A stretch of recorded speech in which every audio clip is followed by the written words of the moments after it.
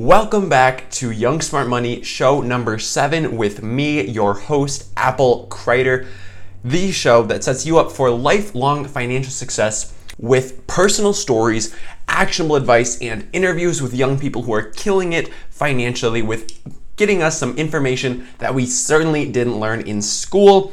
Today is an episode that I'm really excited for because we're going to be talking about books, and more specifically, we're going to be talking about the 5 books that I really feel have had some of the biggest impact on my life, both financially and just holistically in general, because these books have been very, very influential. I haven't been reading really business books, lifestyle books, mindset books very long. Actually, the first one I ever picked up was Rich Dad, Poor Dad. I got this book from a thrift shop in Madison earlier this year. And so before that, I'd really never been exposed to any financial books at all. So these books I've been reading a lot over the last, I would say like 9 months. Ever since I picked up Rich Dad, Poor Dad, I've probably read like 30 or 40 more books, maybe even 50 books, similar categories. But I got my 5 favorite ones. I've got 3 of them here in print if you guys are in the video, and the other ones I got from the library, so I don't actually have them anymore. But these ones I actually have, so we're gonna go through each of these books today, and this is a bit of a bonus episode just because we didn't have an episode up on Tuesday. We're sitting at Friday right now, and we didn't have an episode up on Tuesday because my computer was out of commission for the last week, but now we're back. So I figured I'd throw this episode out just because I wanted to get some content out this week, and then next week we'll be back on track with another interview with this dude who's doing some really cool stuff. He's got his own project going to help young people out financially, similar to what I'm doing. So I'm really excited to have him on to interview, but we'll get to that on Tuesday. But for now, we're going to be talking about some books. Okay, so the first book I want to talk about is the first book that I started with, which is Rich Dad, Poor Dad by Robert Kiyosaki. Now, this book has had a huge impact on my life. And I've been hearing from people that I needed to read this book for so long. Like all of the people I watch on YouTube, from, I don't know, Ryan Scribner to Nate O'Brien to probably even financial education. I'd heard all these guys mention Whiteboard Finance, heard all these guys mention Rich Dad, Poor Dad, and I just had never gotten around to reading it. This is before I was into like financial books. All I was doing was watching YouTube videos and like reading articles on Investopedia and stuff. So I wasn't really doing that much, but when I got my hands on Rich Dad, Poor Dad, I tore through this book. Like it's, I don't know how many pages are in this book, probably about 200 and some. Yeah, probably, yeah, a little under 200. And I tore through this book in like a day and a half. Like I got really into this book. Like I was eating this stuff up, and it's just so valuable. The book really presented a huge mindset shift for me. And that shift was from, in the past, in my mind, I had this idea that making money was really connected to how much you worked and how many hours you were in the seat. So I was connecting like butt in the seat to making money, and the more time you spend in the seat, the more money you make, and that money is directly correlated to the amount of time you spend working for it. So I always thought, ever since I was like 6 years old, probably inspired from the game of life, that the most aspirational thing to do was have a 6-figure salary. Like once you got that 6-figure salary, you had made it and you were just like set for life. Like you were good to go. But after reading this book, I realized that that's not the only path to financial success. In fact, that is a path to financial success taken by very few people who actually achieve financial freedom, financial independence, whatever you want to call it. Most people who build up their finances don't do it through a 6-figure salary, being like a doctor or a lawyer or something. Like most people who do it, either, the way I see it, there are really 2 ways to become rich. I'm sort of getting off topic here, sort of still related to Rich Dad, Poor Dad, but the 2 ways that I see to get rich, to build serious wealth, are 1, you learn how to sell something, 2, you build a business. And Rich Dad, Poor Dad talks about building a business a lot. I like the cash flow quadrant mentioned in there, where you've got your employee, you've got your self-employed, you've got your business owner, and you've got your investor. And depending on which of those quadrants you're in, that's going to define how you're making money. But what it really comes down to in Rich Dad, Poor Dad is it just really influenced me in showing me how income is really made by some of the richest people in the world. Like I never had realized how money was actually made and how businesses actually made money and how business owners actually made money until I read this book, and that just really like flipped my mindset, and I was like, wow, there are so many different paths to making money than just getting a high-paying job with a salary and benefits and whatever. Like this book, it really has influenced the way I see the world. So I gotta recommend this one. And I'm gonna mention all of these books will be linked up in the show notes at applecreator.com/007. So if you guys are interested at all in seeing those, be sure to head over there. And if you buy the books through our links, that will help support me and keep this podcast going, keep my YouTube videos going, all of that good stuff. Okay, so that's basically Rich Dad Poor Dad. We're going to try to keep this episode pretty short. So we're going to move on to the next book, which is called The One Thing. And I actually just read this book a couple weeks ago, one of my more recent reads. And this book's by Gary Keller, and it's all about how doing less can actually lead you to achieve more. So now that might seem a little paradoxical. Like, how can you do less and achieve more? Well, it really does come down to, it's sort of similar to the 80-20 principle, actually. I'm gonna start there. So if you haven't heard of the 80-20 principle, the Pareto's law, whatever you want to call it, it states that 80% of your results come from 20% of your actions. So it basically just says that a disproportionate amount of your results, doesn't have to be 80%, could be 90%, could be 75%, could be 60%, is going to come from a disproportionately small part of your inputs. Doesn't have to be 20, could be 15, could be 2, could be whatever. So it's basically just saying there are some activities or some things that you can put resources, put money, put energy into, and are going to give you much greater results, much greater bang for your buck than other activities or other things that you could be doing. So there's just some things that are going to give you a disproportionate amount of reward, and you really have to hone in on those things and maximize your effort on those things that are going to give you the greatest results. All right, so it really focuses, the book focuses on shifting your mindset from the mindset of somebody who's trying to be efficient to the mindset of somebody who's trying to be effective, because there's a big difference between these words that I personally had not really realized before reading this book, but I think it's really important to get a divide in between efficient and effective. So efficient is doing something in the quickest possible way, or doing something with the least steps required. Basically just like getting something done really like seamlessly, like without friction, okay? So that's efficient. So efficient, it means you can get things done in the best possible routes. You get the shortest possible route from A to B, okay? That's efficiency.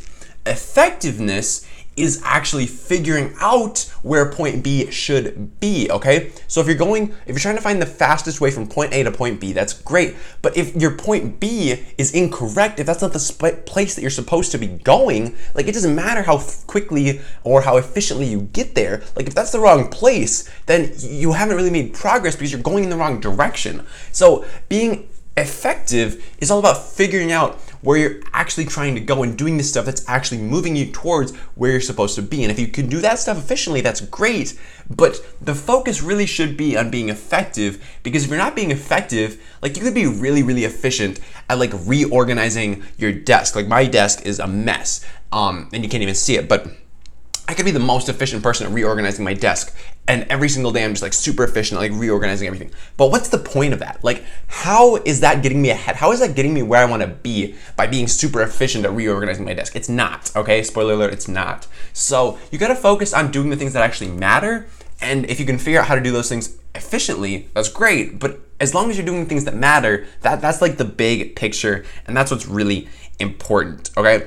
So the book really centers around this focusing question. That's what Gary Keller calls it. He calls it a focusing question. And the focusing question is, what is the one thing such that by doing this one thing, by getting this one thing done, it would make everything else easier or irrelevant? And that is like that's the main part of the book. That's where the one thing comes from. So what is the one thing that you can be doing right now that's going to make everything else easier or irrelevant? And that's a powerful question. Like you really do have to think to come up with a good answer to that question, because if you can find something that is an answer to that question, like that is a really powerful thing. Like if you have 20 things on your to-do list, but you can figure out which one of them, that by doing that, it's going to make 10 of them irrelevant now and the other 10 easier to do, like that's bananas in my opinion. Like being able to do one thing that makes so many other things easier or irrelevant, like that's just really, really powerful. So I've really been trying to internalize that question, and I think it's a really good way to establish a little to-do list in the morning. Because when I wake up, what I like to do is I like to have a to-do list of 3 things. I like to keep it short, I like to keep it simple, and just look big picture. So like big picture, what are the 3 things I want to get done today? So I think using this focusing question is a good way for me to establish what my 3 things are, or a couple of my 3 things could be, just because I want to be doing the stuff that's effective, not just the stuff that's efficient. So that's my 2 cents on that. And I think it's important to look at this in different aspects of your life, this focusing question. Like, of course, you can apply it to business or your hobbies or your work or whatever, but you can also really apply this to like your family life or your health, or all of these things. Like, what is the one thing you could do for your health that would make everything else easier or irrelevant? Maybe it's going for a 30-minute walk every day, because if you do that, then it's gonna help you stick to your diet, and it's gonna help you be active every day. Like, you gotta find what one thing can you start implementing that is going to make other things easier or relevant, because if you can find that, that's just a very, very powerful tool to have in your toolbox. And if you can narrow it down to what really matters and not get caught up in all the unimportant stuff that like you think is important, but when you take a step back and look at the bigger picture, you realize that these are just like minute details, and you're not focusing on the macro, you're focusing on these little tiny things that don't matter, they're not gonna matter in the long term. You really have to figure out what is actually going to matter in the long term.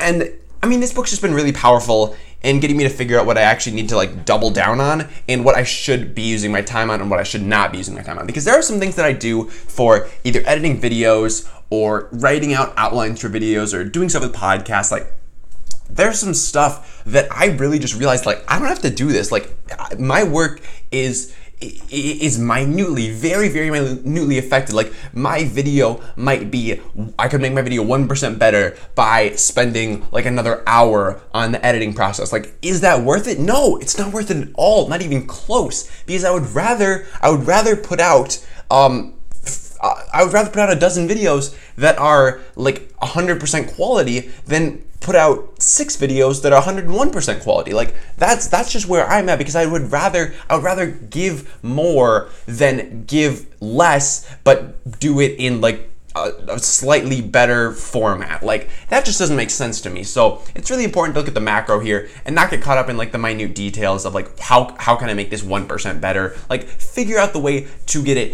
80% good, and then just do that a lot, rather than focusing on getting it 81% good, like 81%, and then spending double the time on it. Like, it's just not worth it. It's just not worth it. So that's the one thing. I don't have a copy of it because I just returned it to the library a couple days ago.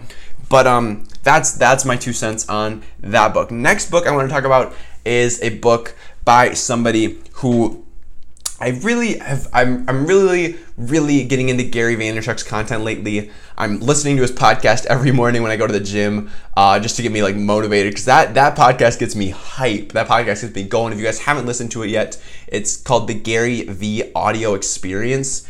And that it's really good. I would highly recommend that. I used to watch his YouTube videos. I was watching way too much of his YouTube videos, and I realized that I could just listen to the podcast while I'm like doing other things, so I can still consume his content but not have it take up my full attention. So I think that's one of the real powers of audio and podcasting. Like, you can still consume somebody's content that like you learn from and that gets you going, but you don't have to like make it your entire focus. So that's really powerful for me. But the book that I'm going to be talking about is his first book that he ever wrote. It's called Crush It. At least I believe it's his first book. I could be wrong on that.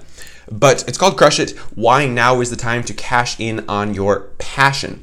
So this book, written by Gary Vaynerchuk, and it's essentially a step-by-step on how to monetize your passion and grow a business for yourself instead of just creating a job. So this is also addressed in Rich Dad Poor Dad, the difference between starting a business and creating a job for yourself. So Gary Vaynerchuk's really all about that in this book.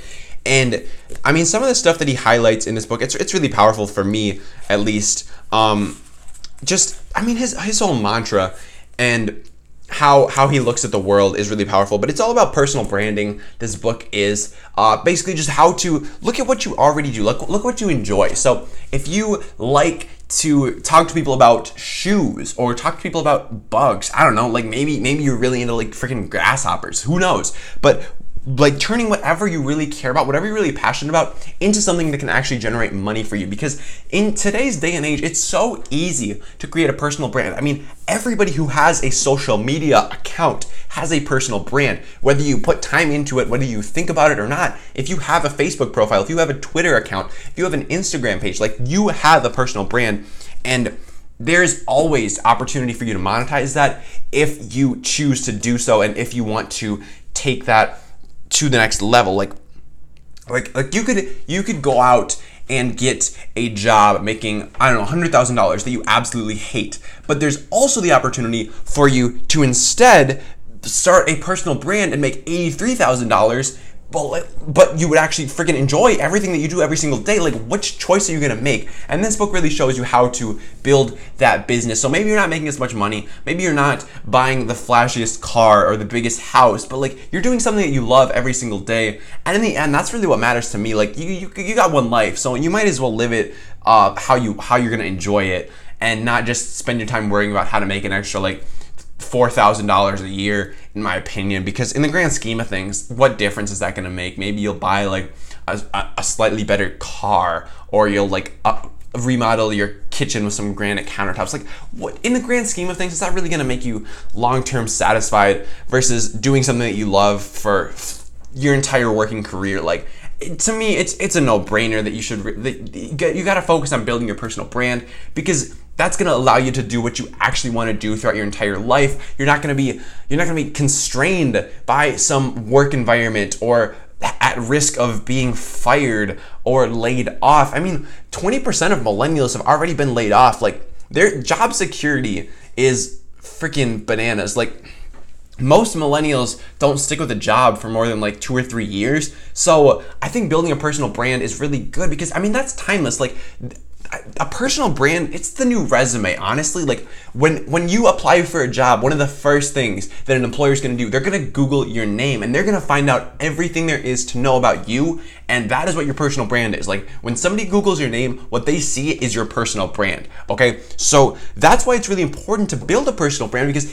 even if you're not trying to be an entrepreneur, even if you're not trying to start your own business, even if you're just trying to work for people, like, if you apply for a job, before they even open your resume, they're going to Google your name, and they're gonna see what there is about you on the internet. Because if there's like some stupid shit about you, like going out and like taking all these stupid pictures, like they're gonna cross you off right away. They're gonna throw your resume in the fire. Like, they're not gonna waste their time on you if your personal brand looks like a piece of crap. Like, that's why it's really important, because this is what your entire image is gonna look like how you're going to appear to everybody in the real world. That's what your personal brand is, and it's a really important thing to have on lock. So I think Crush It's a great book on building that personal brand, how to monetize it. It really just covers it all from A to Z.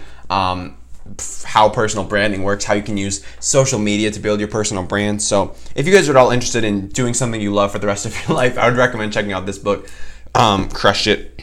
I mean, it was written like 12 years ago, I think, at this point, but it's still relevant as ever. Like, reading that book, it just rang very, very true to me.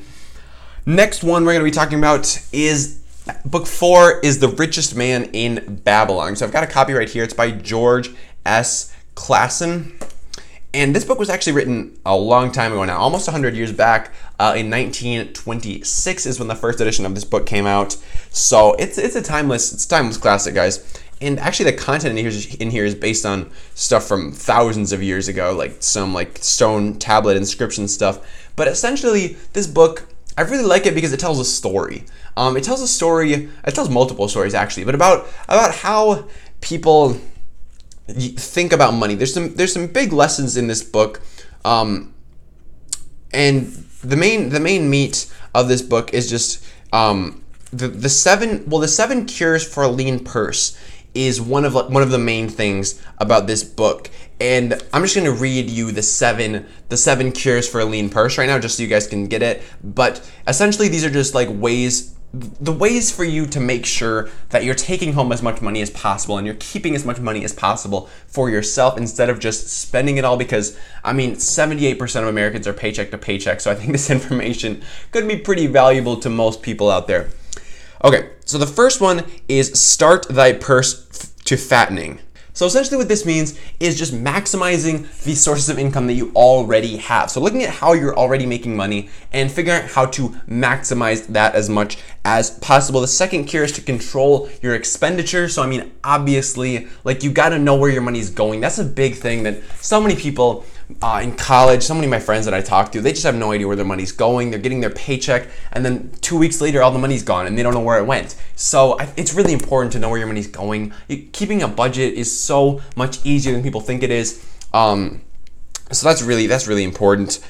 Third cure is make thy gold multiply. So that's all about investing. You got to make sure that you're investing. You got to make sure your money's working for you and that it's not just you working for it. Because if you're working for your money, you're spending it all, is gone. How are you gonna think of retiring someday? How are you going to being able to make your money make you more money? It's a powerful thing, guys. And so many people, young people don't like to think about this because they think it's just all about retirement and stuff. But it really can be it doesn't have to just be about retirement. It can really just be about helping yourself out and making sure you don't have to work as much to achieve the desired lifestyle that you want.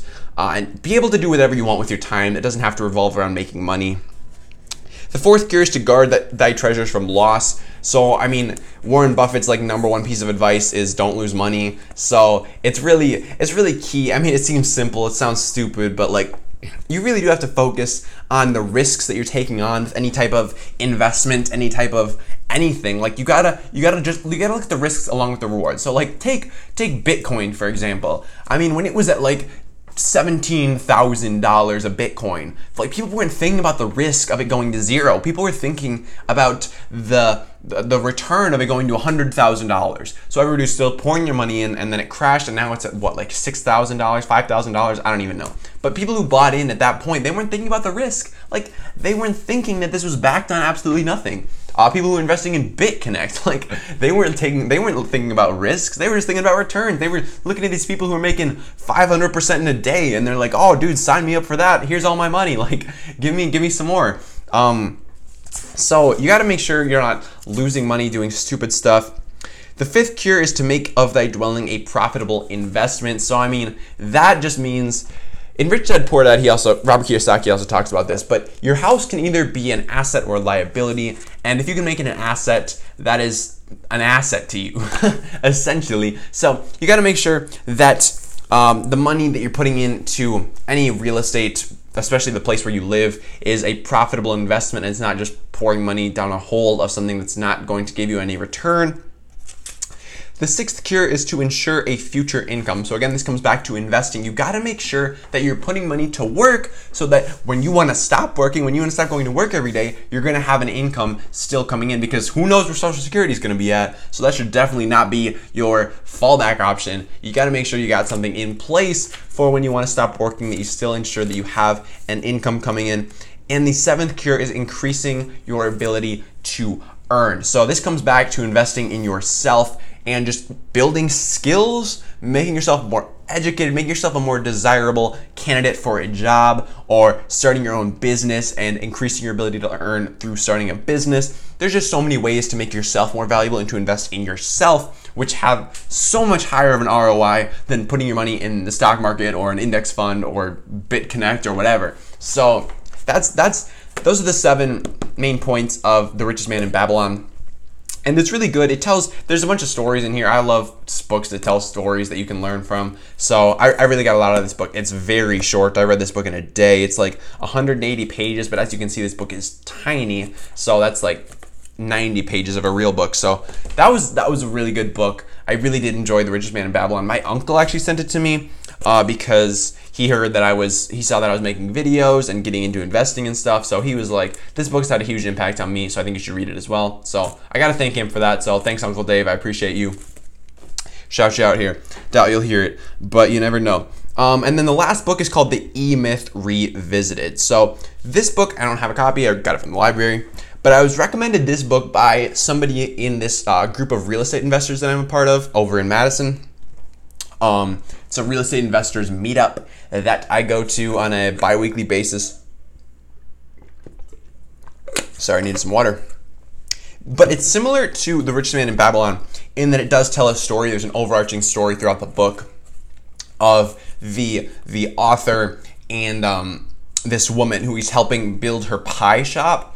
And it really talks about the myth that everybody is an entrepreneur and that to start a business, you just have to be like a driven entrepreneur. Like, there's a lot more. I got a really dry throat today.